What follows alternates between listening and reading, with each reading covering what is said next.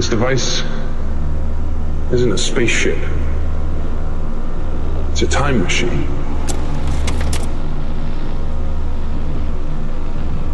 Goes backwards, forwards.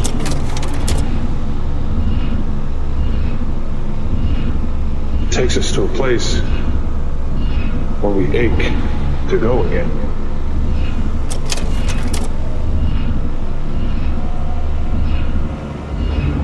It's not called the wheel. It's called the carousel.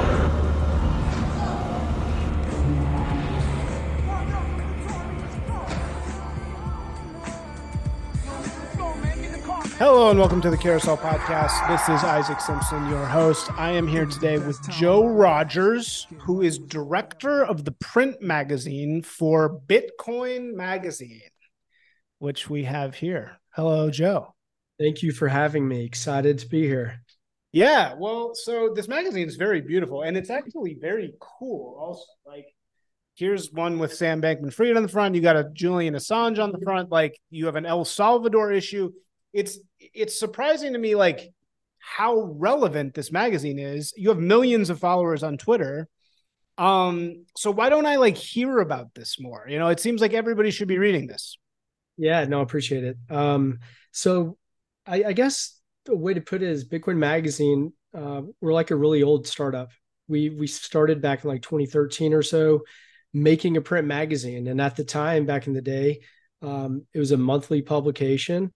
And they did that for probably like 4 years. And then they figured out that print's dead. And we went website only, like the way of many publications. And back in 2021, we brought our new publisher back on board, Mike Germano. He's ex-Vice Media. And he said, I'm not coming over there to work with you guys unless the print magazine comes back. So that was like one of his ultimatums. So he planted a flag, and he asked me to kind of run that business for him. So we brought it back from the dead. So I guess the reason why is because it's kind of like we have rebooted this product. Our primary like our big revenue generator is our conference and our Twitter handle and web. And so this is kind of a new business unit for us.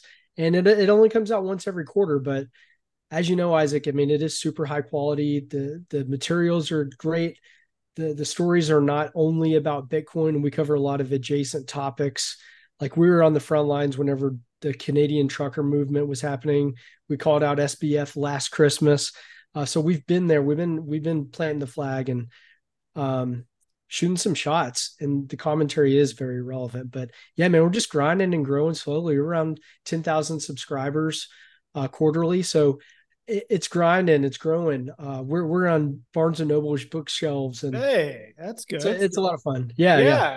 And you know what? The circulation of the Paris Review, the fanciest literary magazine in the world, is 10,000 also. So you're already doing better than the mainstream literature.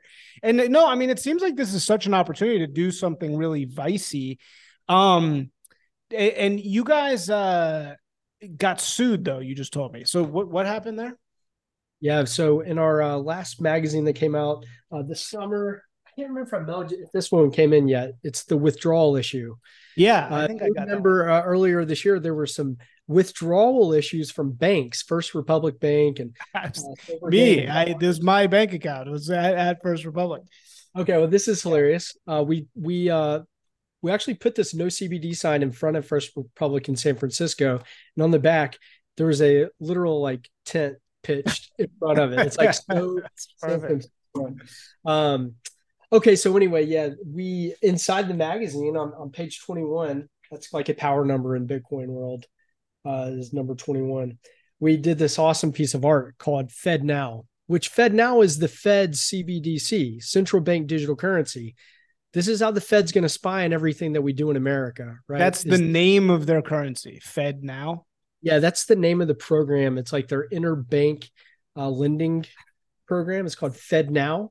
It's hilarious. It's terrible. So it's like they called it that. Yeah, and their logo is terrible. So anyway, our designer Annabelle, she made this great parody of it. Put the all-seeing eye in the O. We started making very stupid print-on-demand T-shirts that just say "Fed Now." Nothing fancy. And they sent us a very nasty cease and desist. They don't want that our readers to think that they're associated with us, which if you read Bitcoin Magazine, you know that like we live to destroy the Fed. So like it's so fucking hilarious that the Fed, this like government institution, air quote, would come after us, this like doing some print on demand t-shirts, a total parody of them, making fun of them.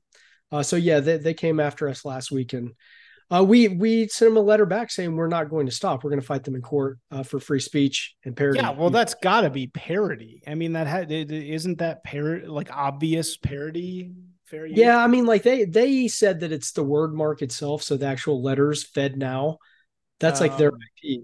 They're saying it's a trademark. They're saying it's a trademark violation. So there's like not the parody. I'd have to. So this is actually what I studied in law school, this exact thing. So I really should know. Well, I did it in copyright though, and I'm a little fuzzy on parody of trademark. It's like a little bit of a different thing. So it seems like that's like what they're claiming. They probably they might be right. Yeah. But from our point of view, it's like, well, we are not associated with you at all. That's quite offensive that you would even say that. Anyone who reads our magazine or knows our brand, we shit on the Fed daily. Like that, like it's absurd for them to try to say that we're making money by being associated with them. It's clearly mocking them. That's why the all-seeing eye is in.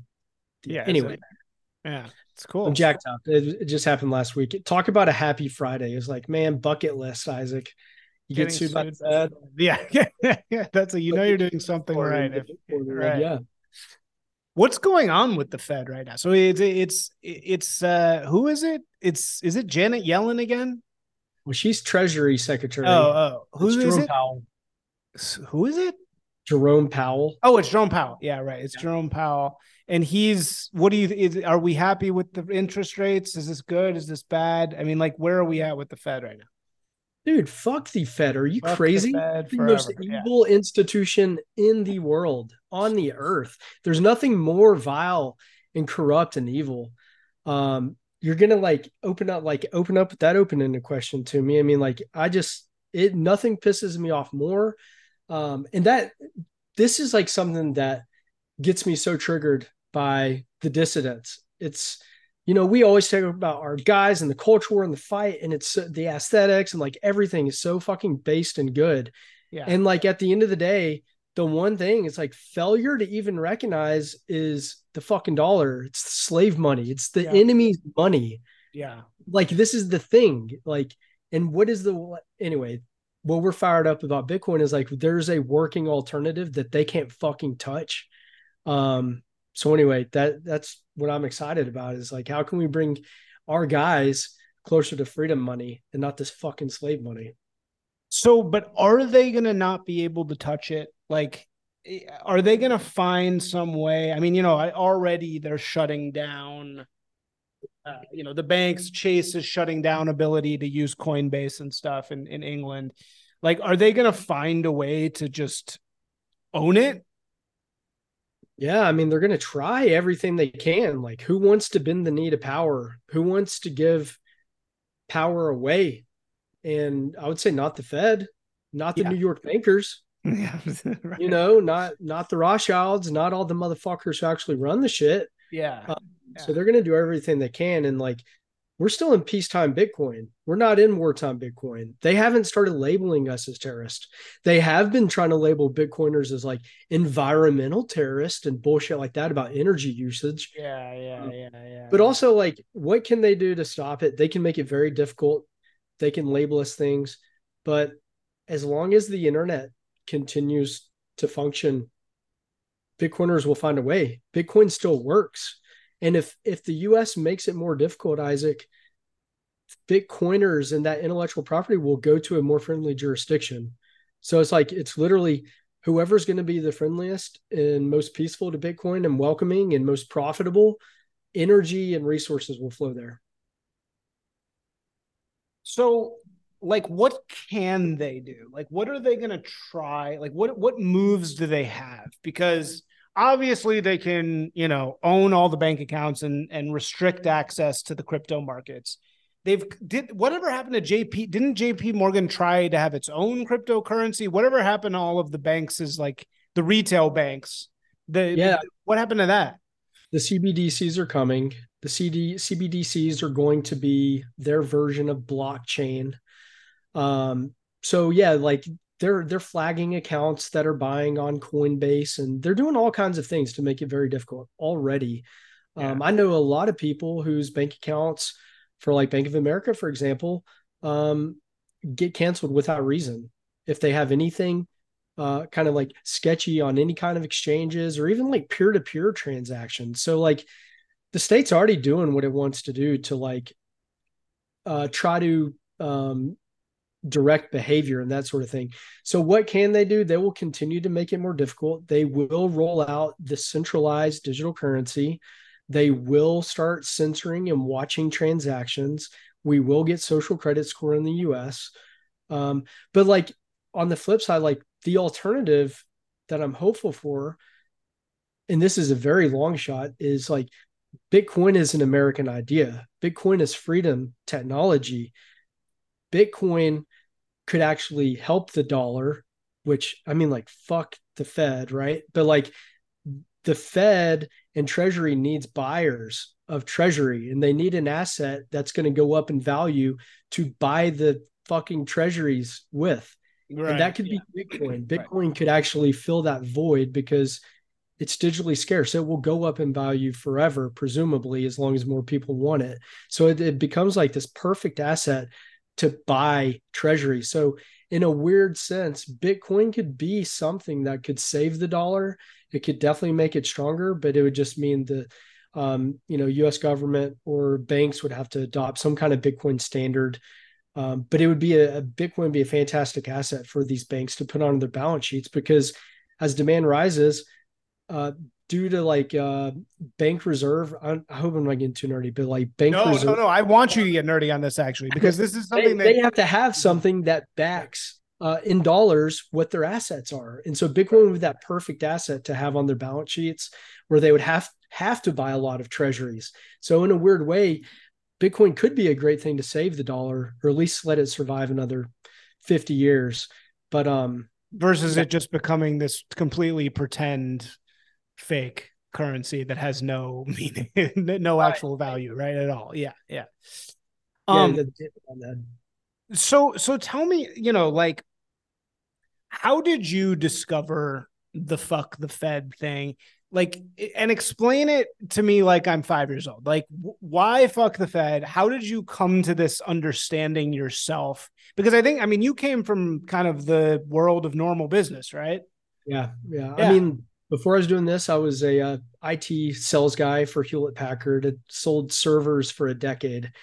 But man, back in like 2008, I was one of those Ron Paul guys. Okay. I was audit the Fed. I was in college during his first go around, and I was like this, like Obama. I just grew up hating Bush. I'm like, dude, fuck this war. Like, why are we? What is this? 9/11's inside job. I was like that guy, watching Jon Stewart every day. And very easy to just like hate the war. Like, fuck that. This is bullshit.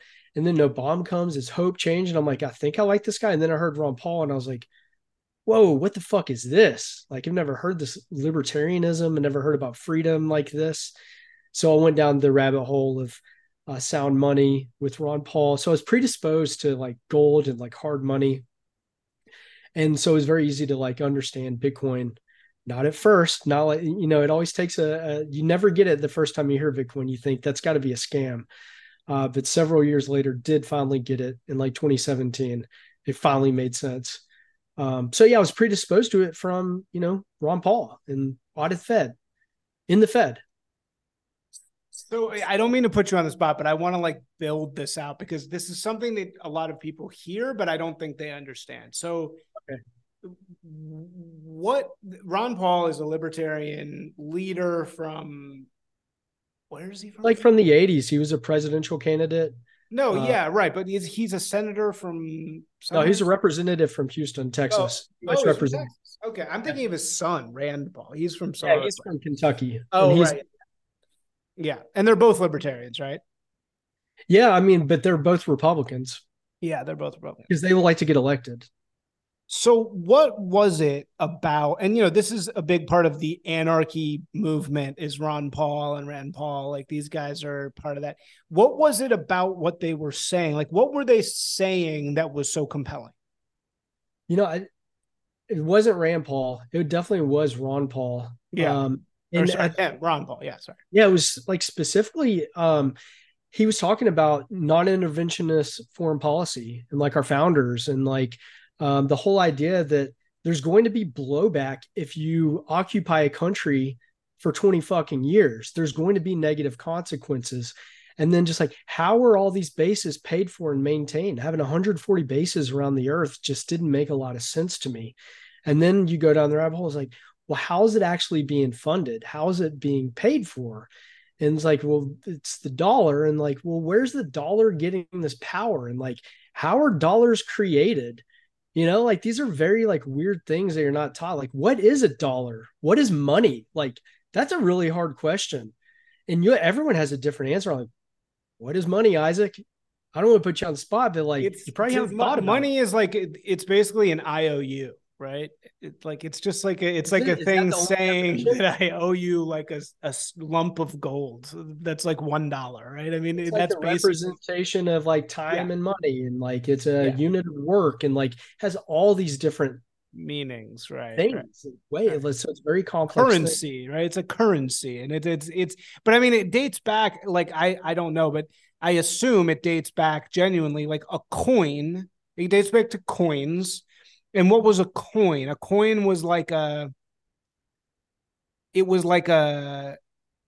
was it an IOU that said like I owe you a certain amount of gold at like a later point? No. Coins were first, and then IOUs were paper. Were the paper for the coins? I get it. Okay, yeah.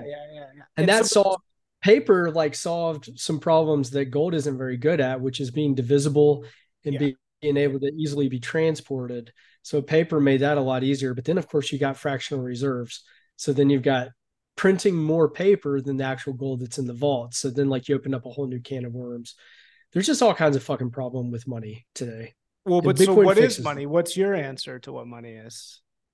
I don't know. It's probably something along the lines of like the most sellable good. So something that everyone wants, and it can like everyone like understands it, and they will be willing to trade things for this most sellable good. And it's so sellable that we can measure things with this sellable good. That's probably really bad. I haven't been asked this question. No, it's an interesting way to put it. I mean, civilization is built around the idea of shared value. So the West was won by a bunch of people deciding that this shiny metal was worth something, right? If everybody hadn't agreed that the gold coming out of the ground was worth something, society would have never grown, because that was the pillar that everybody agrees. Like, okay, I'm going to do this, you're going to do this, we're going to exchange, right? And I think you're just saying that's what money is. It's like the pillar around which society is like built. The most ultimate meme, besides like religion. It's money. Like, name something that people understand. Well, you might not understand like what money is, but you understand you want it. You understand that you can go to 7-Eleven and buy coffee for it. You can buy a house for it. These things I understand. The meme is, it grows pretty well. Money does. But I mean, this money that we have, it's got a lot of flaws. And, I think that it's in its current form, the current US dollar. I mean, it is, if you want to talk about the societal problems, the culture war, everything that like, I think guys on our side see the problems of the world. If you go back to first principles, this shit is only possible because of soft money. It's only because their guys have the printing press, and their bankers and their arms are closer to the printing press. And you call that benefit's called the Cantillon effect. It's people who get a benefit when they're closest to the printing press. They benefit before the money makes its way out into the mass. They're able to do things and take advantage of rates and like build on the money before it's devalued, as it's printed. The So Cantillon process. yeah, And it's like anything is like that, right? Like the closer you are to the source of something, the more of that thing you inevitably just like get, right? It's like that's why bankers are bankers. It's like money for them it's just flowing out all over the place. Of course, they're gonna like get more of it, basically, right? well, I mean, the way the banking system in the US is they create it. They take it and they fractional and just they create money over and over and over again. Right. It's absolutely insane. But I mean, like the first principles, you could throw any societal issue, and I think that you could back into first principles that it's the money. And so, like, just for an example, Isaac, let's talk about obesity in America. Well, it's literally fiat food, fiat money. Um, money's broken. People are unable to afford more expensive things, so they buy shittier things, and it just all kind of like trickles down from the money supply being broken, and the incentives are broken. And if I was going to expand on it a bit more, just to make it a bit more clear, is like when you have hard money, all decisions change. When you have a very weak money, you are incentivized to spend that money. There's no incentive to save that money because it will devalue over time. Whenever that happens, you have a society where you don't have long-term thinking. You aren't building civilization. Yeah. You're really thinking like a politician in a 2-year cycle or 4-year cycle and move on, churn and burn. You want to spend that money. You want to get it back in the cycle. You want to keep it going. When you have hard money, you're more intentional and thoughtful about what you're going to build. You're going to build something that'll last another 1,000 years. You're not going to throw up a metal siding building made with fiat money. You're going to build something out of brick or marble or stone. So it's like it has big unintended consequences just when it comes down to the root money unit itself. Wow. So yeah, that's a very fascinating way to put it. It's like, yeah, the weak men make bad times of like the ugliness of modern buildings, these low-mo, horrible, shitty, lowest bidder buildings, and the food you're saying is all kind of a reflection of the cheapness of money. You called it soft money versus hard money. So what does that mean? What's the difference there? Yeah, hard money would come from the idea of hardness, like gold. Gold is hard, obviously. Gold is hard to produce. It takes energy to go pull the gold out of the earth, explore earth, mine it, refine it, make it into bars, transport it, secure it, all these things. Soft money would be like paper. You can print it. It's very soft. It's very easy. You hit a button and it prints them out. And so it's almost two kind of mentalities: hard money mentality, soft money mentality. But like I said, the soft money has really corrupted all the things in our society in the West in a very bad way. When it comes to all the arts, everything that's happening in education, when it comes to health and nutrition, comes to church and civilization, it's literally the one switch to hard money. It wouldn't happen overnight, but it would happen. If we were on a hard money standard, would you be blowing your money on, this is so dumb, I'm just going to say it, like plastic Tupperware that breaks after 2 years? Or are you going to spend a fraction more money on like glass or something that will last 10 years? Like that's one tiny, like stupid example I just thought of off the top of my head. But like everything you do, you're going to think, well, I want to spend my money most wisely because I know it's going to appreciate in value over time rather than decrease in value over time. It just tons of crazy consequences. And that would be, I would say, the big difference between hard and soft money. Got it. So, okay. So, very fascinating. What is the Fed? Tell us what is the Fed? What is the fractional Fed? What does that actually mean? Yeah. So the Fed is the Federal Reserve. I'm going to pull out my tinfoil hat and put it on. Like some people roll their eyes. A lot of your listeners probably already know, but the Federal Reserve is the central bank of the United States. Some people will roll their eyes, but the Federal Reserve is a private bank. It's not a federal agency. And they control the creation of money in the United States. They have a unique relationship with the United States Treasury. So the Treasury is the like bank. They're the one who collect tax receipts in the United States, and they're the ones who spend the budget for the U.S., the Department of Treasury. And whenever they need dollars, they go buy dollars from the Federal Reserve, from this private bank. And what's pretty fascinating is that every dollar that we buy from the Fed, we have to pay back to the Fed with interest. And by the way, we have like $33 trillion of debt right now. There's just no mathematical way to pay back all the interest, to service the loans and the budget that we have in the United States. So we're literally slaves to this private bank, the Federal Reserve. And the Federal Reserve, they have a couple mandates to keep unemployment rate at a certain percentage. And they also have a target rate for inflation, which is around 2%. This is their mandate from Congress. And so everything that they do is supposed to be to achieve a low employment rate. I forget the number. I think it's like less than 8%. And then for our inflation rate to be around 2%. And anyone who isn't high knows that inflation rate is probably more realistic, closer to like 15% or higher, although they're reporting it's like less than 8% right now, which is just false. And I will say the reason I say that is because inflation that the Fed reports is based off a basket of goods. And they control what goes into that basket over time. They change what goes into the basket. So they like are able to change what makes up what's in it.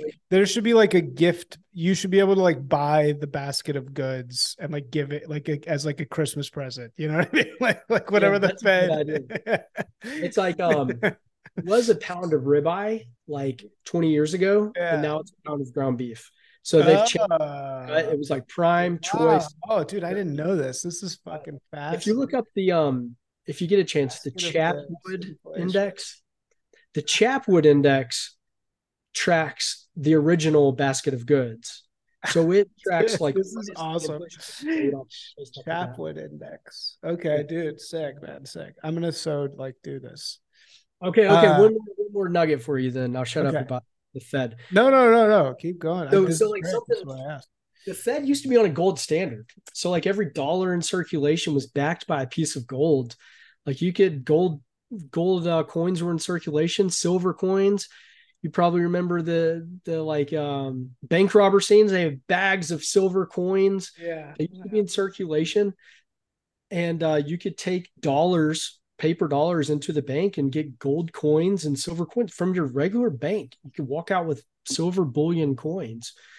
But in 1971, we went off of the gold standard, officially severing the U.S.'s hard money reliance. It was strictly went from gold backing to no gold backing whatsoever.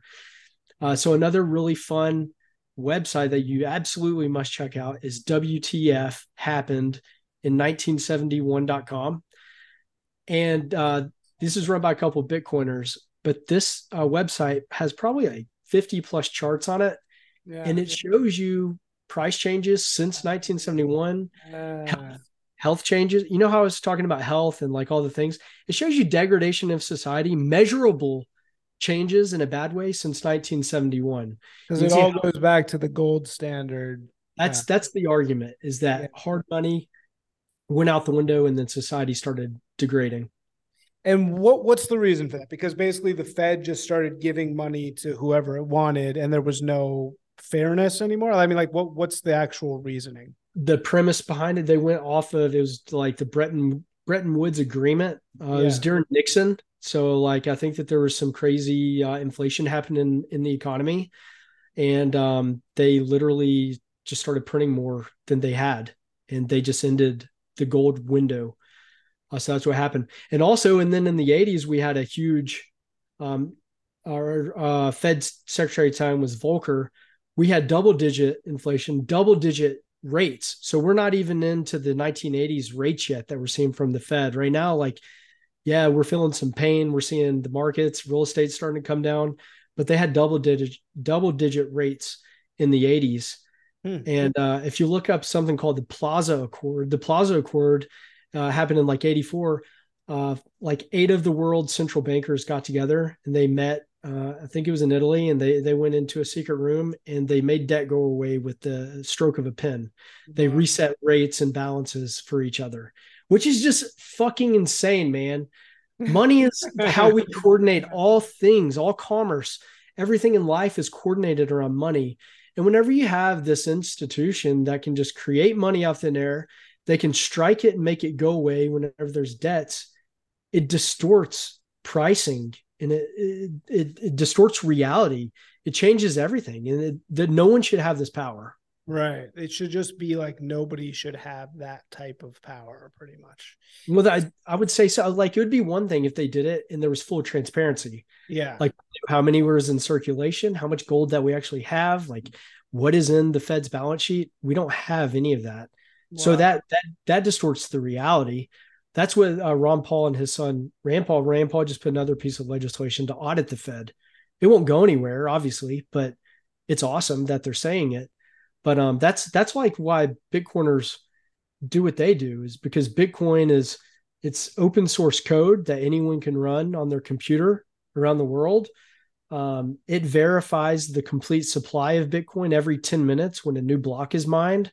Every 10 minutes, the rules are audited and checked by everyone who's running Bitcoin on their computer. You can never print more than 21 million Bitcoin ever, forever, in perpetuity. If you do, it's no longer Bitcoin, it's a shit coin. So I mean, like, it solves so many of these problems that we're dealing with, well, because it's a counterbalancing weight, right? I mean, that's why. It's because it not only is it a counterbalancing weight, but it is actually rooted in scarcity. Whereas the Fed money is not actually rooted in scarcity, because they can just print however much they want, whatever. Right there. I mean, it's by design. It's designed to pump forever in quantity. It has to. Yeah. Like the fiat money system that we have, it must continue to expand forever because it's a debt-based money. That's the only way that it grows. And you're taught your whole life, like, oh, well, we have to grow. Inflation has to go up. Like prices have to go up. That's good. And like, well, no, fuck you. That isn't good. I want prices to go down. That's better for me. Yeah. But you need a like deflationary or scarce money. And like Bitcoin, which is pretty interesting.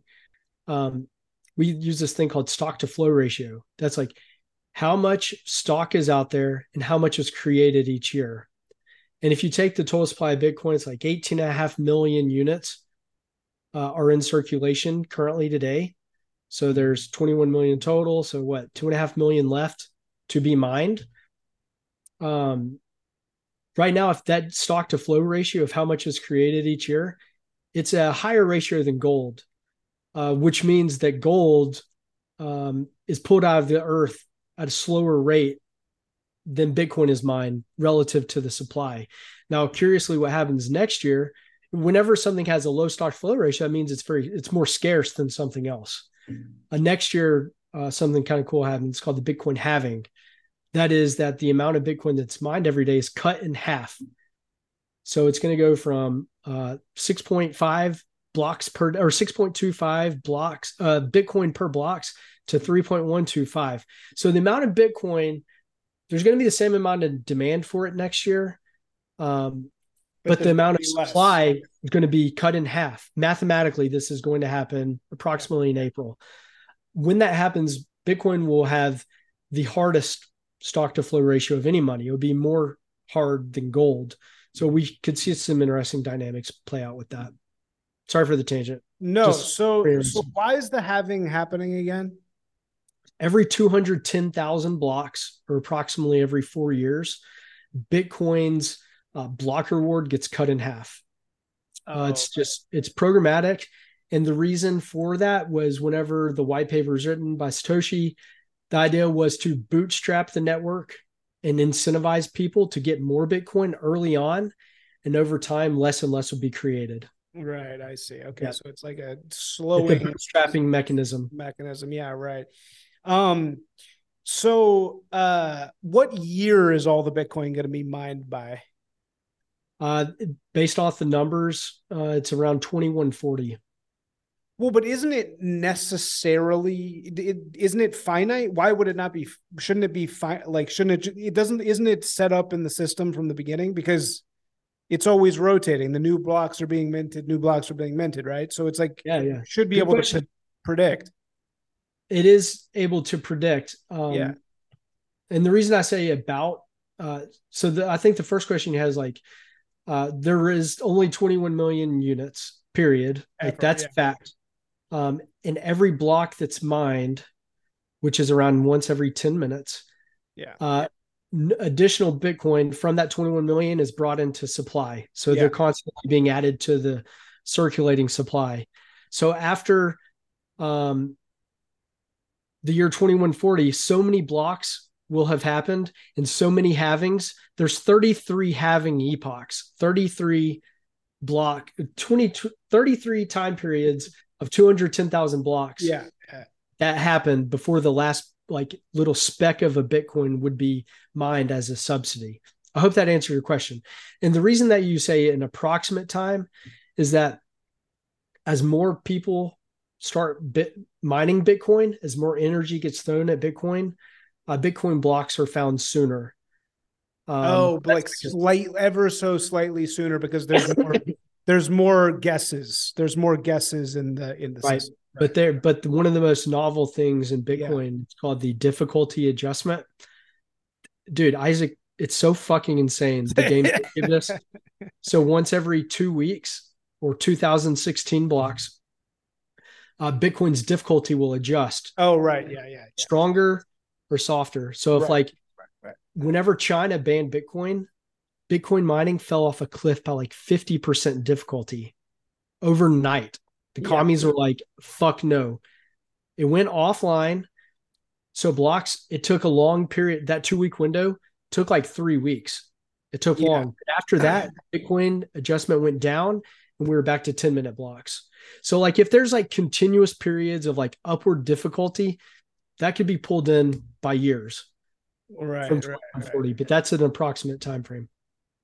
Got it. Okay. I hope that makes sense. No, it makes sense. I mean, it makes sense to me because I know about this. I'm sure for many people listening, it makes no sense at all. But they need to read about fucking Bitcoin and see how it works. I mean, it's an amazing and a beautiful mechanism. It's absolutely incredible. So where are you at with the other cryptos? I mean, like, what do you think about Ethereum and the other ones?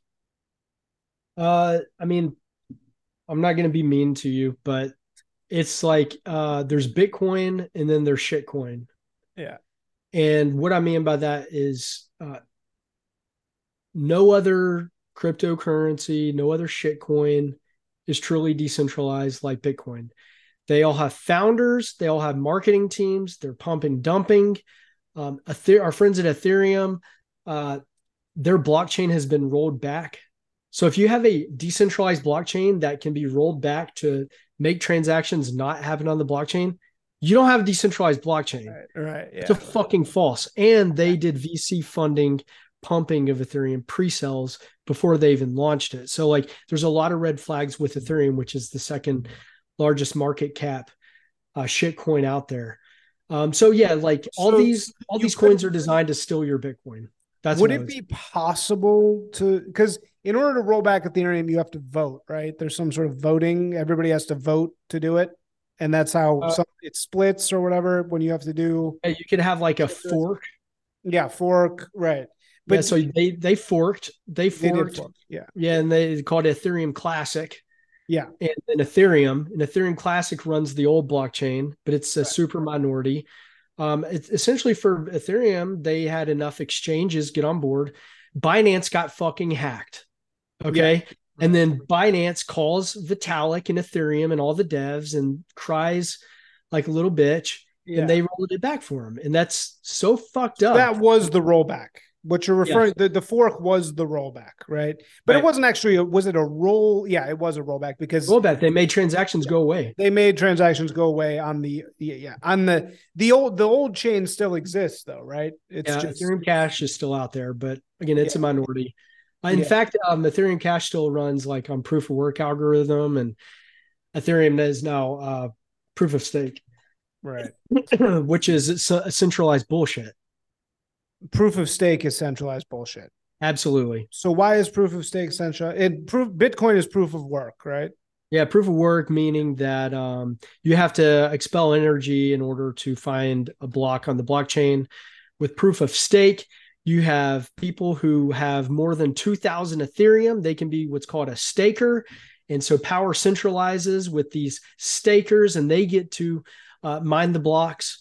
And your average Joe can't run a staking node if he doesn't have 2,000 and participate in the block creation process. Right. It's just complete fucking bullshit, man. This is fiat banking 2.0 with a big slimy smile on the front of it. I mean, it's twisted and fucked up, and it's designed to steal your Bitcoin. Like, don't fucking sell your Bitcoin to any of these scammers, and don't touch any of this other fucking bullshit. Don't touch these NFTs. Don't touch any of this. It's Bitcoin. That's it. Bitcoin or die. Okay, I like it. What about like so I will say I've had bad experiences with the Ethereum crowd. They don't seem like they mean They're non-serious people. They don't seem like they mean it. Yeah, they seem like they're kind of like woke bitches. What about like USDC? I pay people in USDC. I probably shouldn't even say that. I pay people very little bits of money in USDC sometimes. What do you think? What's USDC? Is that good? Is that bad? I mean, it's synthetic dollars. So it's just Ethereum dollars, right? It's like I don't. Yeah, I mean, it's what we call a stable coin. So in the US, they've made it pretty clear. You know, we're talking about FedNow, which is like the US's CBDC. That's what banks are going to use to send money back and forth. I mean, we already have CBDCs via these stable coins, which are synthetic dollars that are rolling on blockchains. So USDC is run by a company called Circle, and they put dollars or tokens that represent dollars on the Ethereum network and a bunch of other shitcoin networks, and they're able to beam dollars around on these tokens, these synthetic dollars. So I think what you're going to see here in the United States, we probably won't see just like FedNow is going to be for banks to lend back and forth. But for retail, you're probably going to see a bunch of competition between regional and national banks for these stable coins. So you see USDC, PayPal is developing their own PayPal coin, which is going to be a stable coin. It's going to be backed by the dollar. I think Gemini had one. So like there's been a couple. You have Tether. Maybe you've heard of Tether. Yeah, I've heard of Tether. Tether's not US based, but what you're seeing is these stable coins. What is in their treasury, and it's US treasuries make up the actual reserve for these dollars. So these stable coins are becoming buyers of US treasuries, which is insane. US government needs buyers of treasuries. No one fucking wants them, but they're finding a market demand for them via these stable coins. Stable coins, yeah. So what is a stable coin? Stable as in stable pegged to the value of a dollar. Like one token unit of a stable coin would equal $1. But how do they peg it like that? Like how does Circle peg? How do they create a stable coin? Presumably they would create. They buy a dollar for every treasuries. Yeah, they have a dollar backed up for every coin. They buy like $100 million tranche of treasuries. Yeah, and then they'd create 100 million units. Yeah, I got it. So it's they supposedly they should have that amount of, but it's bonds. That's what you mean by treasury, right? Yeah. They should have that much amount of bonds backing up every single USDC they have. So it should be pegged 1-to-1. Right. And in the US ones, I think you'll see that they're regulated. They're going to fucking back them up. Yeah. Especially like someone like PayPal. PayPal is not going to fuck around. PayPal has entered the chat. But you're seeing you're seeing balances. Evil, dude. Oh, for sure. Dude, do you remember last year when they were fucking charging people for wrong speak on Twitter. Yeah, dude. I It's insane. abandoned PayPal. I was like, I'm never using this shit ever again. But then, this is the thing with money. It's like, oh, somebody needs me to pay them in PayPal. And I'm like, all right, I'll just fucking do it. Yeah. But I Bitcoin really fixes should be that, more man. disciplined. I should just do everything in Bitcoin, basically, right? I should just say no, everything Bitcoin. Bitcoin's open protocol. Anyone can use it around the world. That's why it'll win. That's why you see computer software. I know you're a big Urbit guy, but that's why open source is eating the world. And you see Linux. Linux is eating the world. Software is eating the world because of open source. And Bitcoin is the open source money. So anyone can come in there. The thing that there's a guy named Jack Mallers. He runs a company called Strike, and it's a just really quickly growing Bitcoin company. But he tells it really well that Bitcoin is two things: it's money and it's a network. It's the best money and it's open source, but it also has the biggest open, most welcoming network for money. And that's a big deal when it comes to money and adoption, because if you look at someone like Cash App or Zelle or PayPal, they want to build a walled garden as big as they can. You can't send a PayPal to Cash App. They don't talk to each other. They're different protocols. And that's why Bitcoin's going to eat their fucking lunch, is because Bitcoin is open, and it's in those companies' best interest to build Bitcoin rails into their apps, into their programs, because it is an open protocol, and anyone on the earth can speak the language. It's open protocol. Right. Yeah. Wow. So you're selling. You're doing a good job selling Bitcoin for sure. I mean, it's making it, just differentiating it from the other chains. I mean, why doesn't somebody just make another Bitcoin chain though? Why doesn't somebody just make a exact replica? They do it all the time. Like, you can fork it right now. You can make Isaac coin, and you can make 22 million coin if you want. The problem is no one gives a fuck about you, and no one cares about your coin. They want the one with the most energy behind it, which is proof of work. And that's the original Bitcoin. And so if you were to make 22 million units, or someone was to, Isaac, why in the fuck would anyone want that version of Bitcoin? Why would I want to dilute my amount of Bitcoin that I have? I would not vote for that. And so what you see is that people follow the rules, and everyone can voluntarily follow consensus, follow the rules that they want.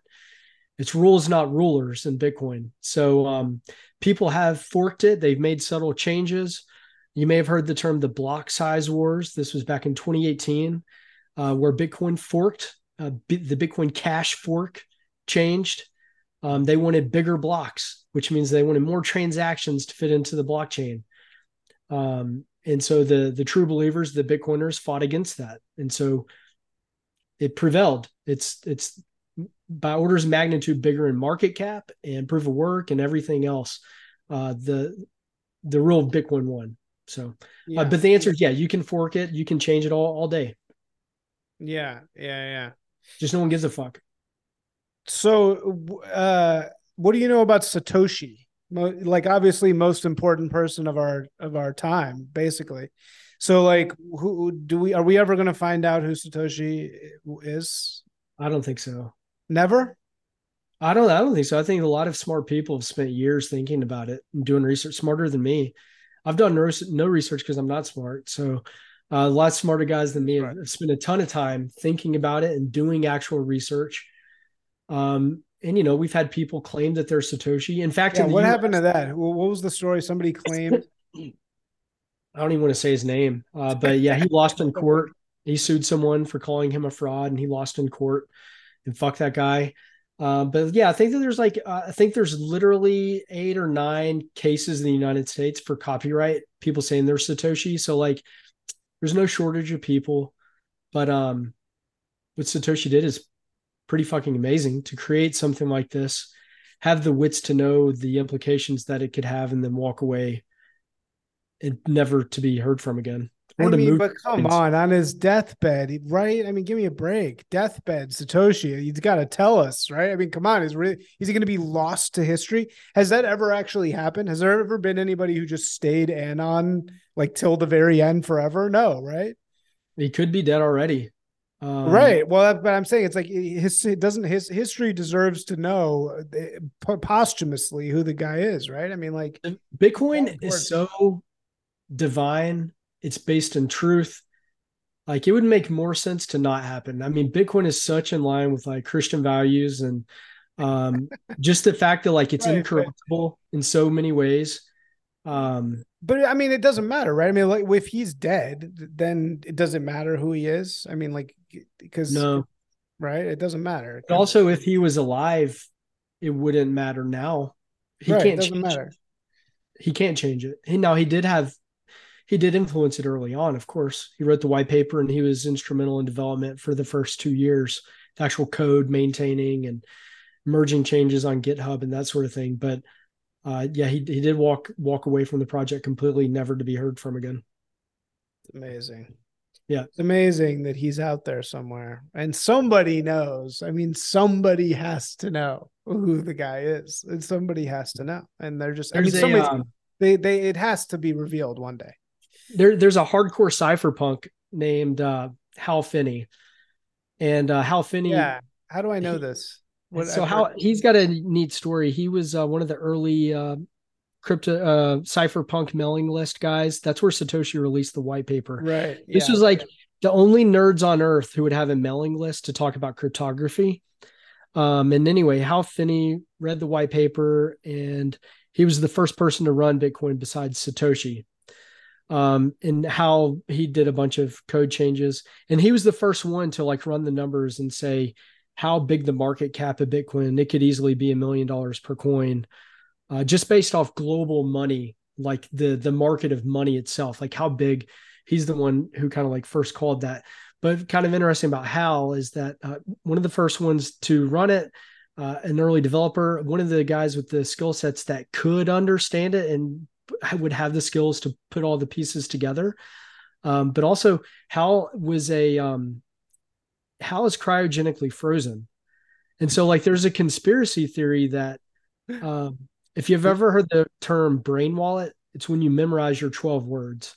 So there's like a theory that if Hal is Satoshi, when they bring him off ice in the future, he had MS. When they figure out how to solve MS and unthaw him, that he would have his brain wallet and he would have 1 million Bitcoin. But I mean, that's a wild theory. That's funny. It's a fun one. So, right. So it could be Hal Finney. It could be Hal Finney. Yeah. Okay. Then he's frozen. Wow. This is I'm glad we're finally doing this. I'm glad this is finally we've reached this point on the podcast. I'm surprised that we haven't gotten here before. So how did you exit the Longhouse yourself personally? I mean, like how did you Hewlett Packard sales guy, you know? Yeah. Dude, I don't know, grace of God. Honestly, it's like I had Twitter account since 2008. I'm blaming Twitter on helping, pill me properly. But man, it's like you just get on here, and I found my way into like this Bitcoin rabbit hole, and that's all that I've thought about for like 3 years. It just was everything to me. It was the end all be all. It would solve all the world's problems. And then I swear, it's so stupid. I'll just say it, but I've came across a thread by Aristophanes, who's a right wing frog, and like he is, man. He's awesome. He's written for us past 3 issues, so we're trying to. Oh, he has. Yeah, we're trying to know that. Yeah, and we have a op-ed from Schwab in the last one. So nice. Yeah, we're bringing the boys over. Yeah, you got to bring the boys over, man. We got to. But dude, here's the thing. I discovered that Twitter is very useful whenever you find like a specific community. And so my community was the Bitcoiners, and it treated me very well. It was fulfilling. I was learning a lot. But then through Aristophanes, man, found right-wing, dissident right Twitter. I didn't even know it was a thing, man. And then I literally just went on like following rampage, totally changed the way I use Twitter, made me like a dissonant frog Twitter list. And my world certainly opened and expanded to that world. I'm not going to say like that was probably like, I don't know, year and a half ago. Oh, this is very recently. So you were still at Hewlett Packard up until a year and a half ago. No, I was at Hewlett Packard until 2020, but I was hardcore Bitcoining back then. Okay. but like finding the dissident right tribe on Twitter and like really thinking through like, man, these guys get it. How can we come together? Like that didn't happen until like a year and a half ago. Cause I just didn't realize there was a whole dissident community like this on Twitter. And by the way, the third community, like if you were to draw a Venn diagram, I would be this Bitcoiner circle, this like dissident right circle. And the third one would be like 3D printing guns. You have like gun CAD, the gun psychos. Right. And like in the middle is me. And I'm like, we need to all be fucking friends. We all are fighting for the same things. We just tried to have Cody Wilson at Urban Assembly, and he got stopped at customs. Classic. Yeah, so we flew him out, or Urbit flew him out, and he didn't show up. He couldn't make it. So Jessica Solsey, this woman just made a documentary about him called Death Athletic. And she came like in his stead and like talked and stuff. But he was supposed to be there. He couldn't make it. But fun fact on Cody Wilson, he was part of the early Austin Bitcoin Club. Yeah. Back in like 2015 timeframe. And he's one of the founding members of the Satoshi Nakamoto Institute, which is essentially just like 5 guys that love Bitcoin that were in that Austin scene. So that Austin scene birthed some of the like great Bitcoin thinkers. They've wrote some of the like influential early like Bitcoin think pieces. You've got the 3D gun movement happening down there in Austin. Austin is arguably the biggest Bitcoin hub for development on earth. So like big things happening down there in Texas. Also Silk Road guy was an Austin guy too, right? Silk Wasn't Road, he? Dude. What's his name again? I forget. Ross. He's in jail. Ross Ulbricht, right? Yep. Yeah, I think he was also Austin. It's funny because your dog is literally like your dog's head is right next to your head. Like, that's a good spot. It looks like also you have Tim Dillon is writing in here. Yeah, well, I had to ask him. I was like, "Can I please run this?" That rant is fucking hilarious. So like the idea for the magazine, it's like, how can we Bitcoin magazine, like for the people who are like reading or watching or listening to this interview, it's like, it's not only about Bitcoin. Like, yes, of course, Bitcoin magazine's the name of our brand, the magazine itself, but we really see ourselves as like freedom technology publication. We're freedom of speech company. And so we're trying to branch out and bring in dissident freedom thinkers and speakers. Like we feature Whitney Webb, who's like hardcore based conspiracy intellectual, Aristophanes, Tim Dillon. We had Alex Stein in one of the previous ones. We're just trying to bring people. You gotta get Lord Miles. All right, you want to hear my Lord Miles idea? He was just in Urban Assembly also. So I've had this idea since 2013. I pitched this to 72 and Sunny, which was my normie, huge advertising agency, and they almost bought this idea back then. Here's my idea for a content series. Perfect for Bitcoin magazine. We should totally make this happen. It's not written. It would, I think you'd have to do it video, right? But imagine like visually it's Bourdain, but it's like visually stunning. So it's shot with like a red camera. Oh yeah. So it's not like janky. It's like beautiful, but it's like basically Bourdain style. You get somebody like Lord Miles or me or anybody who does this kind of gonzo thing. Also the Asylum Mag guy, Giles, he'd be fucking great for this. And you send them across the world. The series is called WWW, all caps, right? And they're not going to look at restaurants. They're not going to travel. They're not going to look at all this other shit that you're used to seeing. They're going around and looking at like the mega structures of the internet that you never see anywhere else, right? So they're like diving down and like looking at the cables, like the cables that like outside of Alexandria, one of those cables. Yeah, those cables got cut once, So you go look at the cut and like see like what happened here. Who is in control of this? You go to like Sealand and look at the server farms. You go to like the Arctic and see these like massive server farms. You go to like, Google like beams down the internet in New Zealand, and I haven't even researched this in 5 years. This is 5-year-old information. Like, I'm sure there's insane Bitcoin farms, right? Or mines in China and shit. Oh yeah. They're So happening like yeah, without the government's blessing or with their blessing, wink wink. wink, wink, right? And it's like no one has explored this shit because they think, oh, the digital world is just digital, but actually the digital world is physical. We just don't ever actually see it, Yeah. Everything is physical at the end of the day. Right. Yeah, that's an interesting pitch. I mean, like we want to do something with him. I think that'd be a lot of fun. Yeah. You need to send him something crazy and like send a camera with him and let him just be wild. Just let him fucking do it. I mean, like, right. He wants to go to like the Darien Gap and back to Afghanistan and stuff, but he's hilarious. He's so not what you would expect at all. Like, he's the most like, he's like a funny British kid who with like a ton of energy, like really bright eyed, like does not seem like a journalist at all. Like no darkness about him. Like he's just like a funny guy. Like I was very impressed by him. Yeah. So make the intro. Let's do something because that sounds incredible. Make it happen. I was talking to Mike about it actually, and he was pumped. He's like, let's have a call. Yeah, man. Because I mean, he's like the following that he's gained is unbelievable. I mean, he's like in England, he's like a household name. Like everybody in the entire country, like apparently. He just had a piece on Tales from the Crypt, which is like a Bitcoiner, one of the biggest Bitcoin like podcasts out there.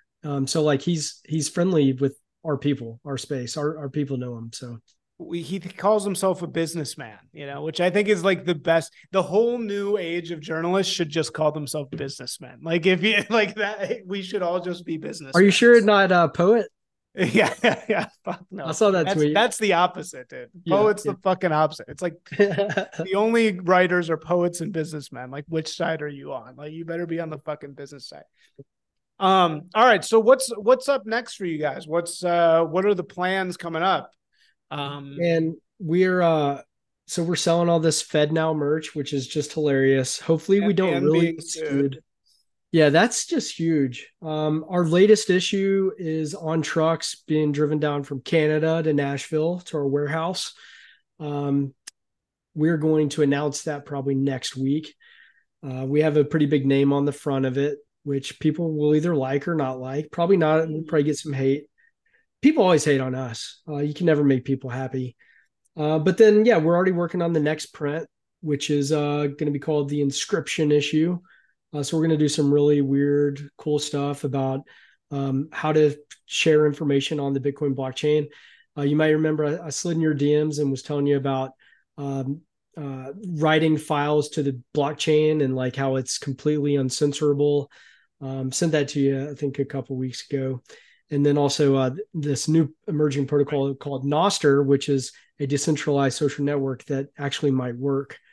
So like there's all kinds of really weird, cool stuff happening in Bitcoin world. And we're transcription. Inscription. So it's inscribing things on the blockchain itself in the blocks. Yeah, correct. Because you can do that. It's a database. Yep. Isn't it just a link though? You can't actually write it in there, can you? That's the big difference between Bitcoin and the shitcoins. This is new tech as of the past year. This didn't exist before. So for us on the Assange issue, we put a 4 megabyte picture of the Julian Assange cover that you have there in your hands. That's the biggest file that's ever been written to the blockchain. And as the price of Bitcoin goes up, like there would be more demand for that block space. Like there probably would never be a file that big ever again put on the blockchain. But what's pretty interesting is the code, or it's like an actual like image. The file is there. It's on everyone's computer on Earth. So you mean, well, wait, what do you mean it's on everybody's computer on Earth? If you run Bitcoin. Yeah. Yep. So, but have everything that's been written. Yeah, of course. But I mean, like, when you're saying it's the file, you mean it's the code of the file. I mean, the JPEG is there on the blockchain. It's literally there. Not a representation of it. The file is there. And this has some very fucked up implications. Yeah, it sure does. Because I thought you couldn't do that. I always heard that was not possible. You can. So inscriptions are part of a protocol, a meta protocol. So it's a protocol on top of Bitcoin called Yeah. ordinals. Oh yeah, yeah. And so like the thing is like ordinals and inscriptions follow Bitcoin rules. So as you know, whenever you send Bitcoin, you have to pay a fee to have it written to the blockchain. The blockchain only has so much space in every fucking block. Like that's one of like the constraints that gives it value. So if you want to write something, you have to outpay someone else who would want that space in order for you to get that space to write your file. I hope that makes sense. So there's a free market. There's a free market for block space. Yeah. If you're willing to pay for it, you can write it to the blockchain, because a miner, the guy who collects the fee, he don't give a fuck. He just wants the fee. He's running a business. Right. So anyway, yeah, you run the full. If you run Bitcoin Core on your computer, you have every inscription that's been out there. You have a copy of that Assange file, and then there's some other just like very interesting files that have been written. And what's crazy is that you can't censor. Yeah, it's this there blockchain. Everybody, right? Yeah, it's always there, and yeah, I mean that's a big use case for Urbit, right? Because Urbit is in a way a like personal blockchain. It's like every keystroke you've ever made. That's what an Urbit is. An Urbit is every key, an immutable copy of every keystroke you've ever made, at least in using your Urbit. So that's like a big part of the idea. Is like I'm actually about to publish a piece on going to Texas and like researching helium, the gas, and I'm publishing it on Urbit Studio, which is theoretically, immutable Substack. Whether or not how true that is, it gets complicated. But The thing would be like, what makes it immutable? I guess like who's maintaining the database? Where's the database located? Exactly. I mean, Bitcoin, you could write it to Bitcoin. You could inscribe the article and it'd be there for. So has anybody ever done that? Has everybody inscribed articles into Bitcoin? Yeah. We're like the whole Bible's inscribed already. I mean, like, really? Yeah. So that was one of the first things that people were like, "Yo, okay, this text here," and then like King James version was there immediately. But you're seeing some really interesting things happen there. I don't want to turn into like an inscription call, but the inscription, like they continue to develop and find efficiencies. So they're finding ways that you are able to reference inscriptions. So you're seeing like web pages being built on the blockchain, like HTML web pages that are then referencing other inscriptions to bring in images and CSS and SVGs. And you're seeing complete games being built in an inscription on the Bitcoin blockchain, because like all these libraries and asset resources are being like inscribed over time. So now builders can go just reference them and point them, and with very lean code, do some very exciting shit.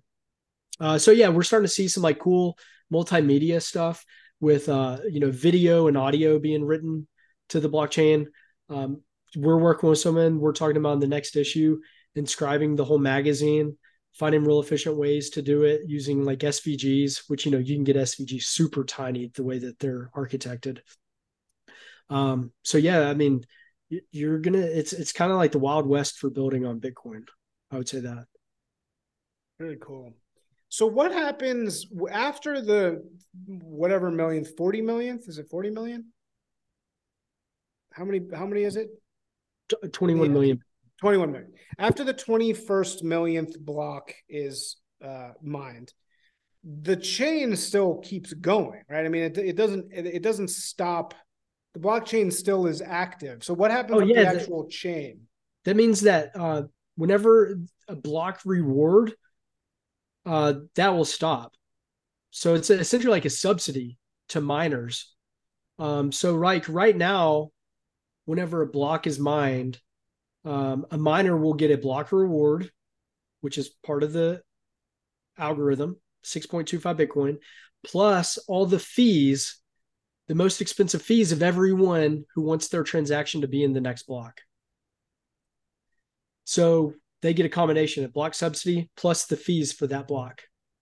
And then as soon as that block is found, everyone starts rolling the dice and trying to find the next block. When the next block is found, that miner will get the block subsidy, which is 6.25 Bitcoin, And plus all the fees for that block. Yeah. And so if I'm way down here, if I'm like 10 blocks deep and I want to pay more money and get priority to be in the next block, you can do that because the fee markets, you can bump your fee. And miners will absolutely include your fee. They want more money. So after 2140, when all the block subsidy blocks are mined, Bitcoin will operate only on fee market. It will not be just way less. You won't get the reward. Right. But that right now, fees make up around 10% of revenue for miners. When the halving happens, that'll increase to like 30%. Right. Yeah. Right. Because the amount of block reward gets cut in half. Yeah. And then like eventually we call that the security budget. Like how many dollars per day are miners getting paid to mine Bitcoin? Because more miners, that's more secure. We call that security budget. So presumably there will be a flippening of fees outweigh rewards, subsidy. right? Yeah, like it'll be the reward will go down to 1 and the fees will be like 80%. When you see an insane, just like the bull market happen, when we hit 100K, 500K, $1 million Bitcoin, which would be in the next 5 years, absolutely will be in the next 5 years. You'll probably see those kind of things happen because people are going to be getting insane to buy, send, get their Bitcoin off exchange. But what happens is Bitcoiners keep building and they find novel ways to send Bitcoin on layer 2. And Bitcoiners will find a way. There's more efficient ways to send Bitcoin off of chain. So that's what happens. Lightning Network.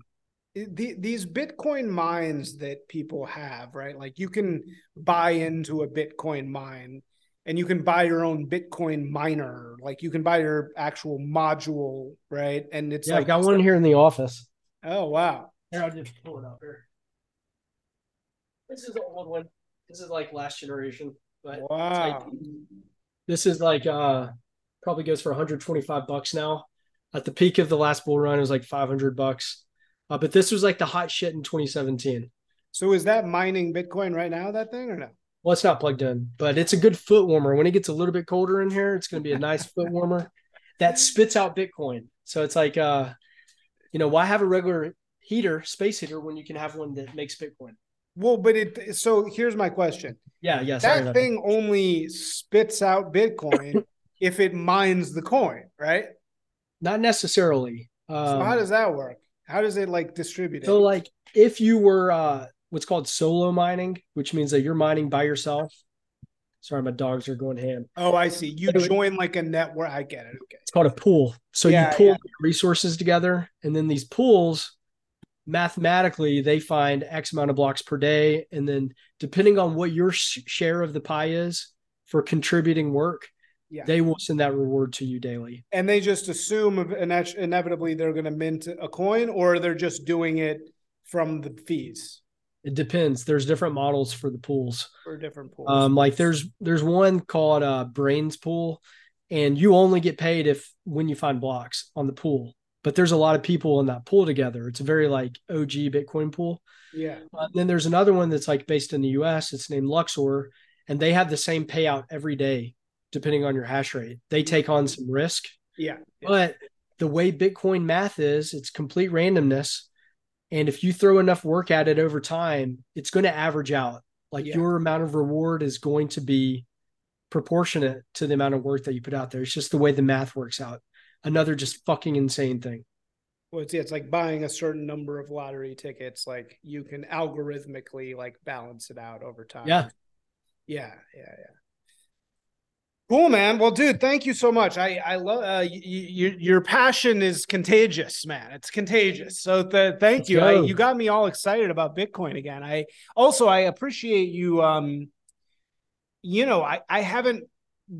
Just because I don't pay attention to these things, like I hadn't really understood the line between Bitcoin and the shit coins. I thought it was a little more vague, but I think thinking of it the way you're thinking about it is probably the best way. It's just like there's Bitcoin and then there's everything else, and don't try and like figure out. Don't try to be a smart guy. Yeah, right. You should just buy some.